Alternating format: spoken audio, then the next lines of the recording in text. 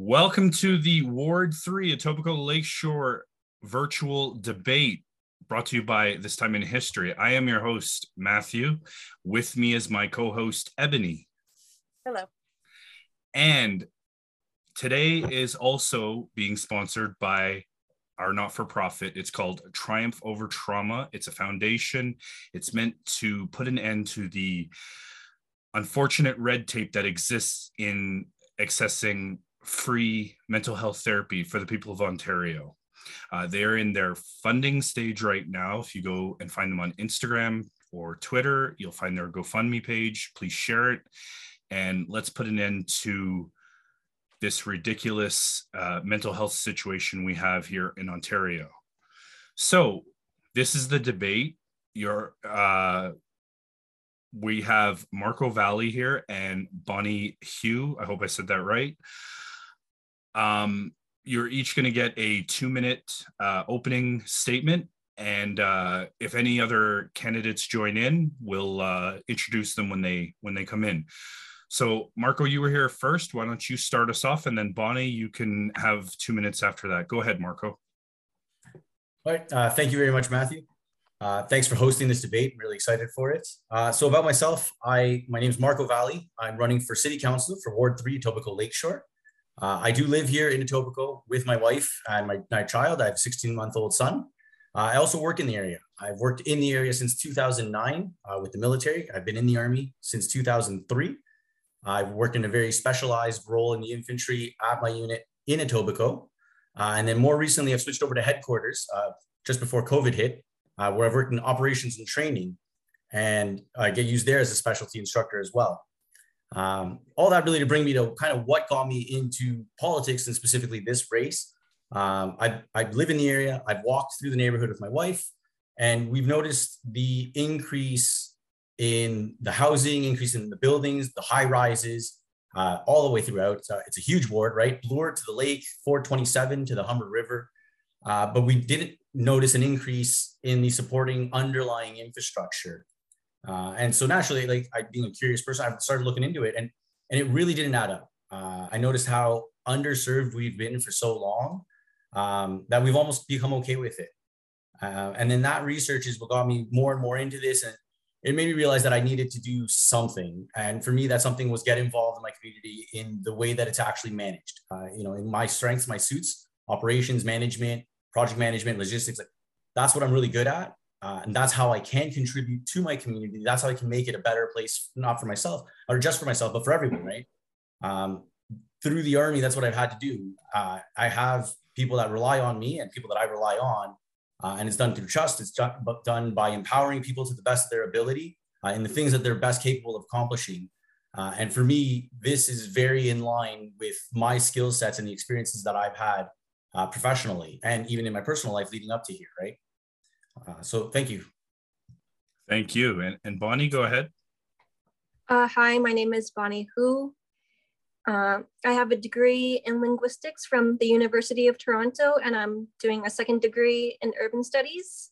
I believe I am the youngest candidate on the ballot. I identify as a younger millennial, and I straddle the line between millennial and Gen Z. And I believe my generation is underrepresented in politics. And I have been an essential retail worker for the past 5 years, but I quit in the past few months. I am currently a full-time student, and my interest right now is municipal politics. And I believe North American cities are poorly designed compared to, say, Asian cities. And I hope some of the amenities from elsewhere in the world can be brought to Toronto. So that would look like more subways, streets that aren't so wide, more walkable designs, and also mixed use zoning instead of the single family zoning we see so often, which is what I think a waste of space. And also I support better mental health supports. I see many people who experience homelessness, and they use the TTC as shelter, which is ridiculous. I have even heard of students using the TTC as shelter instead of having an actual living space at times.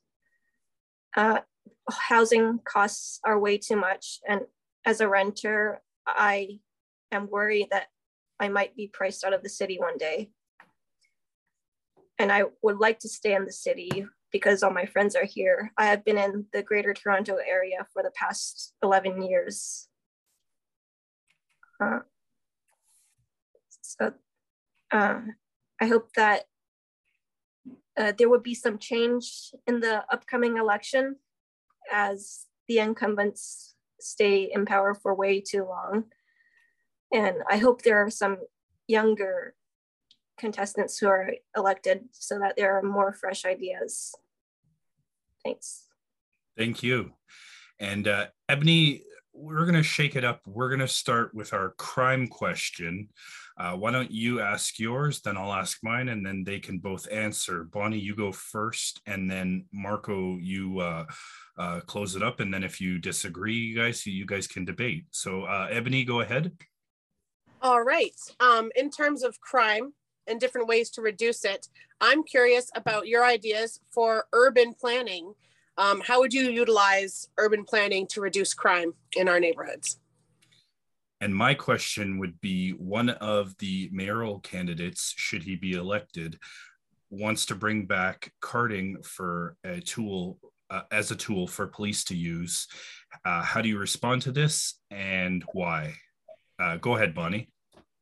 I am against carting. I have been approached by police. There was this one time where these cops thought I was a teenage runaway for some reason. It's a violation of privacy. I'm against it. And as for urban design, I believe it all goes back to housing. A lot of the people who I see who are troubled may not have a home, and that may contribute to crime because they are desperate for their essential needs, such as food. I believe that it all comes back to poor zoning and how developments are not designed for the people, but for cars. So that's it. Thank you. Marco, go ahead. Okay, so I'll start with the crime as well, to be honest with you. I equally disagree with it. The idea of carding hasn't been shown to be effective. If anything, it's been used, even if it inadvertently, it's been used as a tool that has resulted in discrimination in a lot of ways. And that alone makes it unacceptable, right? So right off the hop, I can't get behind an idea that'll support something like that. Unless they had like, oh, well, this very definitive, study or whatever will prove, like, sure, maybe open, but realistic, let's be honest, like nothing that definitive is ever really going to come out. So to me, the idea is effectively shot down right there. Could it be approached to inspire something else? Maybe, sure, but not really, no. So that's a no-go for me. Now, with ways to reduce crime, I think that has to, again, still have to do with the underlying infrastructure in that, like, we're already in where we are, right? Like a great example is the Eglinton LRT. It's not in our ward, so it's easy to talk about. Love it or hate it, you can't stop it. You need to finish it. You got to button that up. And so that's where the urban planning comes in. Like, there's a few situations we're already in. You can't go backwards. You can't reverse them. So we got to plan around them and make better use of what we already have in terms of the resources remaining and what's going to come next, right? Our education dollars are building us new schools, but one of them is a tear down of an existing school, and the other one's a renovation of an existing school. I don't consider that to be two new schools by any stretch, right? So if we start planning for people to have amenities and facilities that they need to live a fulfilling life, regardless of what that may be, right? Different things prioritize different things. Sorry, different people prioritize different things. Everyone should be allowed to pursue whatever it is that makes them happy, right? Obviously within reason and all those good things. But our planning doesn't allow that. We don't have enough pools. We don't have enough parks. We don't have enough arenas. We don't have enough spaces for people. We're putting up towers that'll bring in more people. And we're not doing anything to the surrounding things that'll keep them happy, that if they're happy and their needs are fulfilled, they won't resort to crime. Like no one's choosing crime. No one's going, yeah, you know what, this university thing's real difficult. Like crime's looking really good. It's a very deliberate thing that happens and people fall into it. And we need to prevent that. And if we can't prevent it, help them get out of it. I really like that. You guys seem to be in agreement. So is there anything you either of you wanted to add, or do you want to move on to the next set? Let's move on. I'm good. Okay. Ebony, what we'll save city hall culture for last, but you pick the next topic. Go ahead. Housing crisis then. Oh yeah, I guess by default that's the only one left. Yeah. So my question is, in terms of looking for places to place the unhoused, should abandoned buildings be reappropriated for affordable housing? And then my question would be, sorry, I'm just trying to remember my question. No, it's in terms of ideas of what we can do. What's your position on legalization of rooming houses, and what was the other one? Sorry? Was it zoning, like or no. The condo builders? No, but we'll just stick with what's your position on so there's Ebony's question, and then what's your position on legalizing rooming houses? Okay, I guess I go first. Sure, yeah, and then Bonnie, you'll finish this one up. Okay. So with regards to the unhoused, should we specifically reappropriate abandoned properties? I don't know if that exactly would be my first choice, to be totally honest. I think there's other solutions that are a little bit more cost effective, because taking something that's been abandoned probably to the point of dereliction and then bringing that back is at a minimum like capital and labor intensive, but can also be like, once you open it up, like who knows what's in those walls kind of things, right? And you know, doubly so for the foundation supplies, like what's bringing in the water, what's that made out of. So that specific example, like maybe not, probably not realistically, but the idea of things that are, oh, well, it's just not profitable, then yeah, like if it's not profitable, why shouldn't the government step in and provide a service for the citizens, right? Like that's the function of government. So I'm completely for it. I find that these times where corporations are like, well, you know, it's just not profitable. Like that shouldn't be an excuse. Like perfect, the government will step in. It's not profitable. Let us do it. And that's where we need to get more efficient with the use of our dollars, allowing us to get more on top of those kinds of things, right? And then it kind of takes us towards the rooming houses, because like I'm all about like, yeah, let's increase the ability to create supply, because like it's not going to be the developers getting us out of this problem, right? Not for better, not for worse, but they're not going to pull us out of this. And so legalizing more ways for people to create supply, including rooming houses, I totally support, but I believe the other half of that is enforcement, bylaws, right? Just because someone made a rooming house doesn't mean that they should be able to make this crazy profit and also run it like a slumlord, right? We need to, and it's not a new mechanism. I'm not trying to reinvent the wheel here. We need to hire more bylaw enforcement. So when residents complain, it's handled in a timely fashion because the person lives there. Like, and even if it's frivolous, like perfect. We have enough people to go look into it really quickly and it'll go away just as quickly. So the enforcement side of it is the side that I feel gets left behind. And then it's the residents that are left picking up the pieces. And usually it's the lower income, it's the disadvantaged, it's the marginalized. It's them who are like, oh, well, if you have a problem, just like make a big noise about it. Completely defeating the purpose of the government running that in the first place. So that's kind of where I stand on that. Thank you. Bonnie, go ahead. I believe abandoned buildings should be considered when it comes to housing people who are unhoused, because any increase in supply is a good thing. And as for rooming houses, the same thing. as a renter myself who rents on the bottom rung of the ladder. I enjoy being able to afford what I rent, especially having been a low income earner for years. And is especially important for people who, for example, are escaping a bad relationship or an abusive family to be able to rent just a room. It's something I have personal experience with. I think that's it. Thank you very much.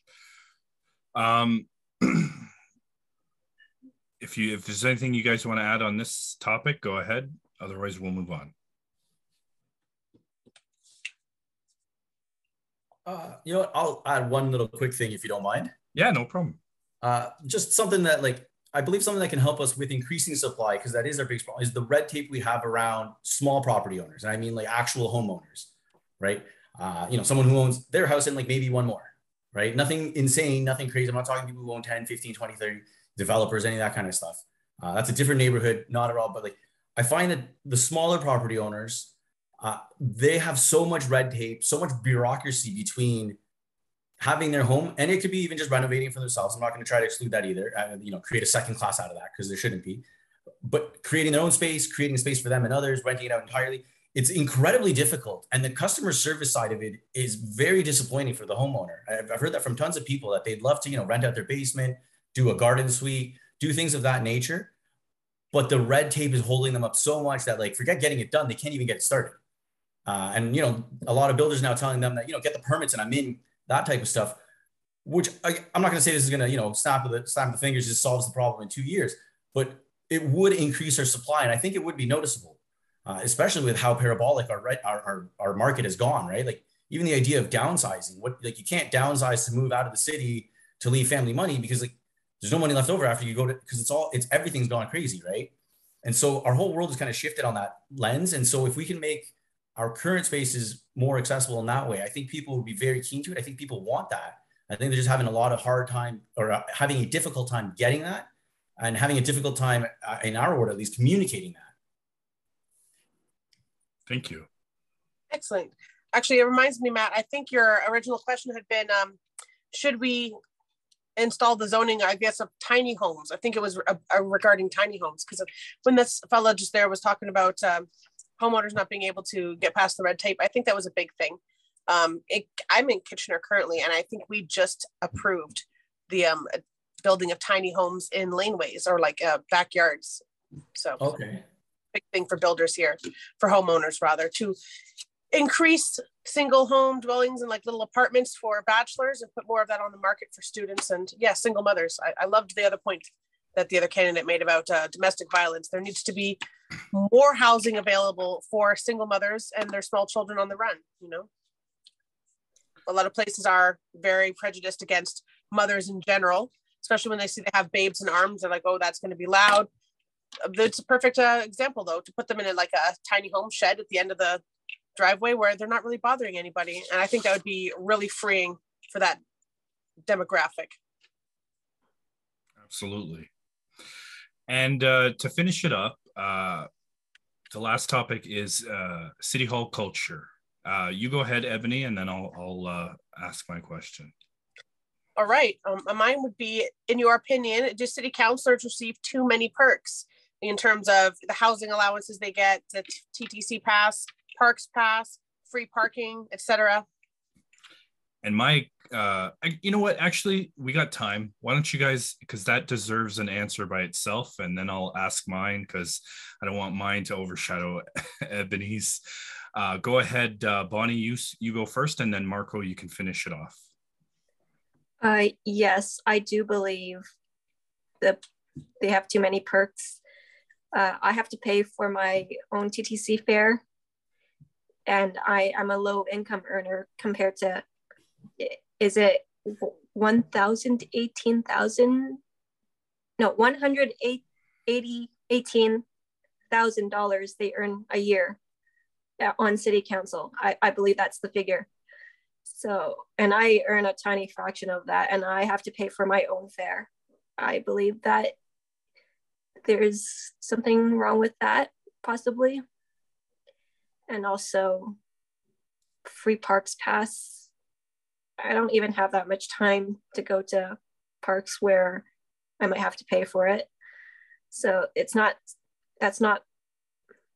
a world that I am completely unfamiliar with as someone who does not work in government. So yes, I think city councilors have too many perks based on what I have heard. Thank you. Go ahead, Marco. So yes, I believe city councilors get too many perks. I understand the balance. It's supposed to be that, you pay them well enough that they can't be corrupted.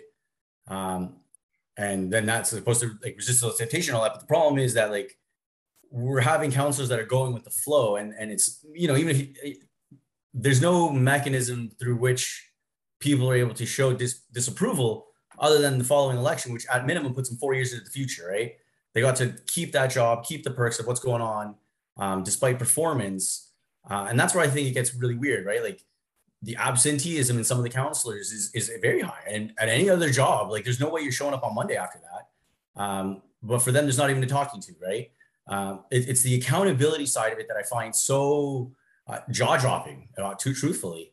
They you want to tell me, yeah, hey, you know what? They get free TTC. Okay, cool. But they also don't even take it to work because they park for free too. What do you mean you park for free and you take the TTC for free? You can't use both on the same day. What are you talking about? Right. And then further that, sometimes they don't even show up to work in the first place. So awesome. You got both of them for free. You made use of none of them and you got your salary. What just happened there? Right. And so to me, it's the accountability piece that is jaw dropping to me, to me, yeah, okay, fine. I get it. You're not supposed to be in City Hall every single day. Awesome. You're supposed to be meeting your constituents. So then why don't I know my counselor? Right. If I get upset enough as a constituent, it's my duty to seek out my representative and tell them that I'm upset. But it's my representative's job to come and meet me and get out and see the community, right? If you told me that they were using this TTC every day to go meet someone, awesome.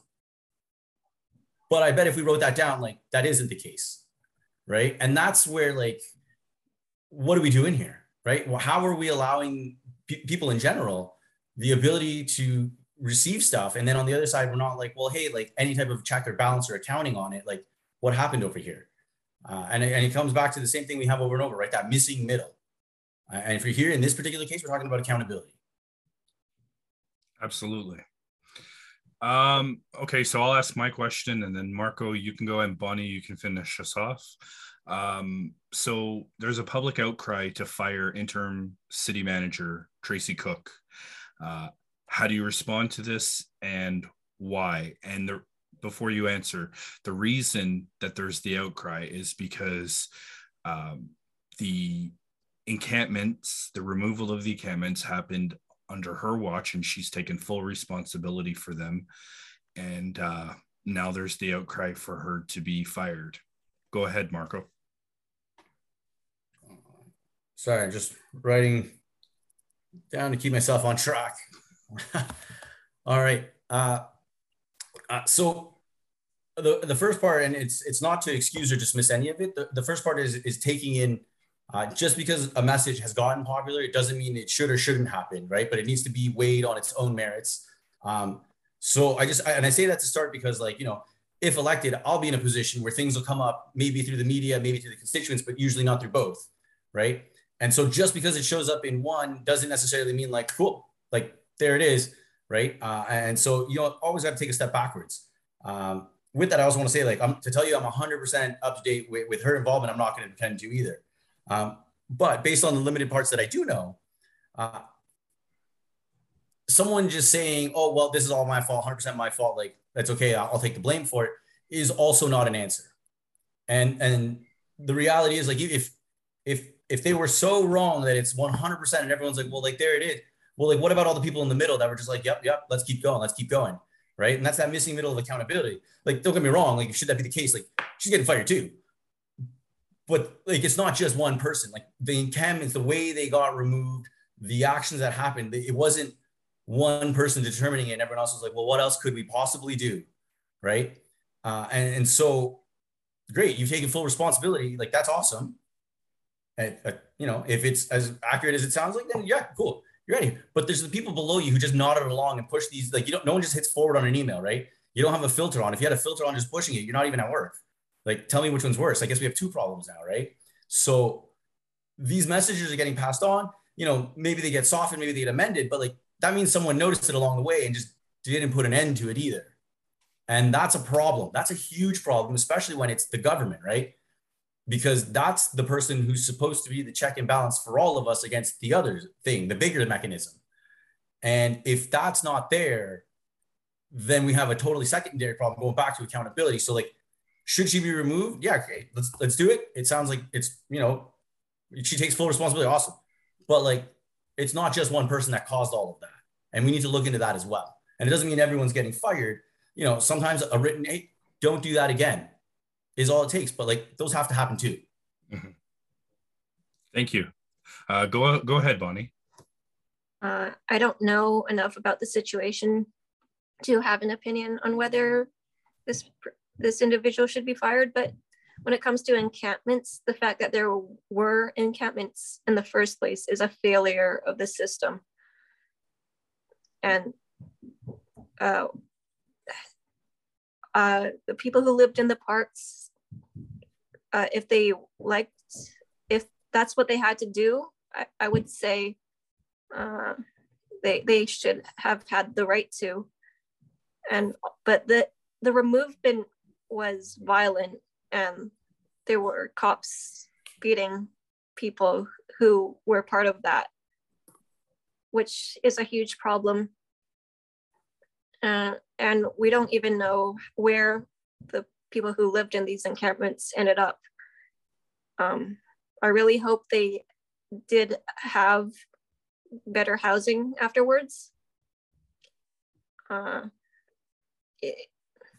It's just an issue that has been going on too long when it comes to homelessness. So that's my opinion. Thank you so much. And so now we're gonna close it out, and I want you guys to this is going to be on YouTube. So basically, you know, this is another opportunity to speak to not only the listeners of the podcast, but the general voting public. This is going to be shared on all the social media. So tell them why you should be the next counselor for Ward 3 Etobicoke-Lakeshore. Don't forget to include your website where they can find your literature. And you know what? Let's do ladies first. Bonnie, you go ahead, and then Marco, you close us out. My campaign websites are Twitter, Instagram, and Facebook, and I usually post on Twitter, and my handle is on all three platforms is HU the Ward 4 and Ward 3. No, yeah, who for Ward 3, and why I should be next counselor. I believe as a young person, I have some fresh ideas that a lot of the career counselors don't have, especially if they've been in their positions for decades. And I also have some ideas that were influenced by other cities that I believe Toronto is lacking in.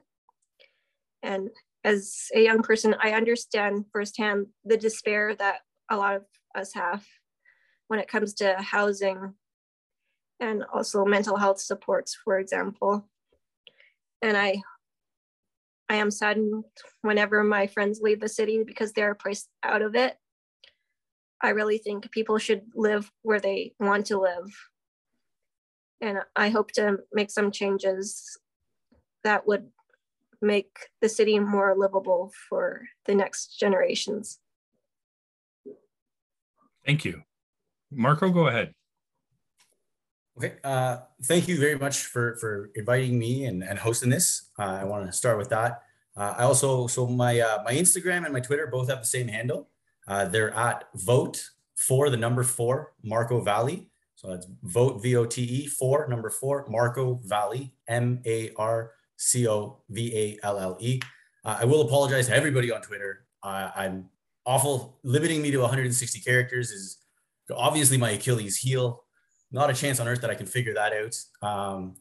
So, Instagram is where I'm primarily most active because it lets me go as long as I want. Twitter, I promise I'm going to get better with it. I also have a Facebook, Vote Marco Valley. So it's the same, but without the 4, Vote Marco Valley. My website is the same as the Instagram, vote for number 4 marcovalley.ca. And I think the next counselor, or I'd be great for the next counselor because I bring a different perspective to this. I'm a fresh face, I'm a fresh voice. I'm unafraid of what the movements of City Hall will require because I'm used to stepping into the unknown, right?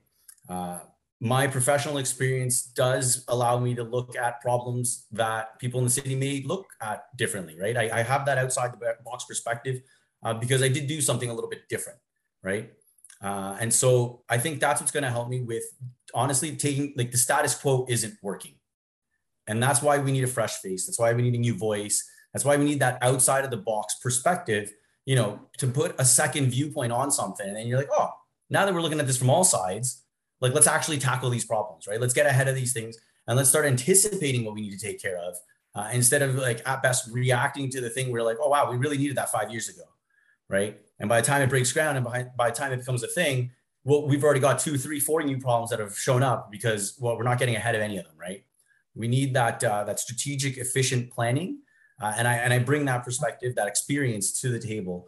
And that's why I think that I'd be perfect to bring change and to allow access to City Hall for the residents of Ward 3 to get the services that they need and that they want. That was great. Thank you. And Ebony, do you have anything to add before we close it out? No, I think that was very well construed. I really feel that we hit a lot of different important topics and that each candidate was very well versed. Well, thank you. And listen, guys, on behalf of the podcast and Ebony as well, I just want to thank you guys for coming out and doing this, even if it's virtual. We're trying to affect change. As I've said before, you guys have heard me say, the only way to affect change is to be part of it. And this is my way to be part of it. This is my way of giving back to this city that I love so much. And I've watched go to hell. And if I can be a small acorn of change for this city, that's enough for me. And I want to thank you guys again so much for coming out. This is going to be on YouTube. This is going to be on Spotify eventually. But it'll be on YouTube right away. And again, thank you. You guys know Ward 3 will always hold a special place in my heart as a former resident. And I wish you guys nothing but luck on your campaign trails. And I'm excited to see what happens next. And just thank you. Thank you guys so much.